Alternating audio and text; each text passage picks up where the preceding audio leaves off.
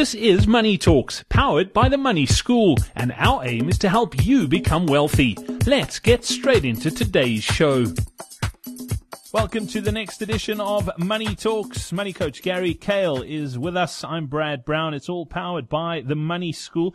Gary, in the last podcast, you were talking about just the way certain transactions feel. If you're in a retail environment and you pay on a card, as opposed to going to an ATM and drawing the cash and paying for it, obviously makes you feel slightly different. Money has a huge sort of impact on our lives from an emotional point of view, and it does sort of impact the way we feel. I mean, we all know what it's like to be in a situation where there's too much month and not enough money, and we get that sort of sick feeling in our stomach.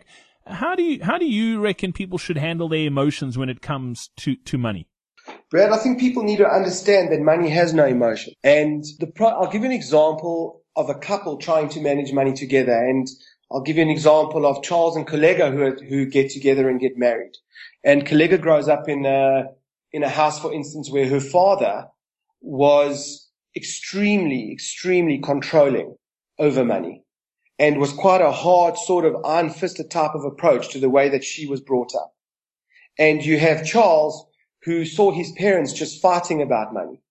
So Charles grows up thinking to himself, I don't really want to deal with this money thing with my partner because I know that it's going to be the source of fighting. And you have Collega growing up and saying, I now earn a salary and now I'm not going to be controlled, and this is the way that I'm going to express my freedom. I can buy what I want when I want, and there's nothing anyone can do. So what you're going to have is you're going to have somebody ending up with more things than they need. And you're going to have somebody else being quietly frustrated with their partner because they're not approaching them and talking about it. And this is where your history with money and your emotions and how you feel about money can cause serious, serious problems. But the reality is that money is cold. Money is actually can be managed on a spreadsheet. And if you buy something with money you don't have, that thing will start costing you more because interest will be involved. And that's why a deeper understanding of money is just the easiest way to eradicate the discussion of emotions and actually take emotions out of it.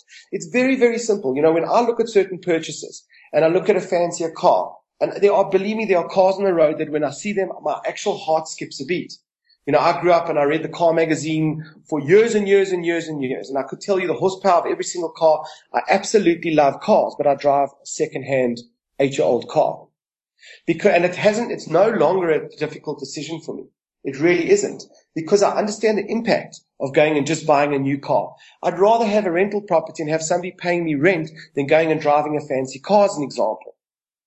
And the decisions become much easier. Yes, my heart skips a beat when I see the new car, but at a point in time when I am wealthy enough to really be able to spend money like that and it's not affecting my financial freedom, that's a different story. I'll go ahead and I'll buy a nice car.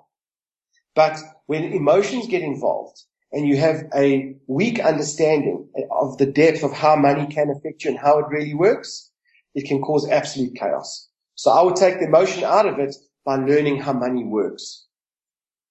Awesome. Gary, thank you so much for that. And that's exactly where the Money School comes in. If you want to find out more about what the Money School does, just head over to themoneyschool.co.za. Don't forget, you can also get your question in. If you have a money-related question you'd like to find out more about, you can pop it onto that website too. And who knows, we could be answering your question on the next edition of Money Talks. Until then, from myself, Brad Brown, and Gary Kale, it's cheers. Thank you for listening to Money Talks, powered by the Money School.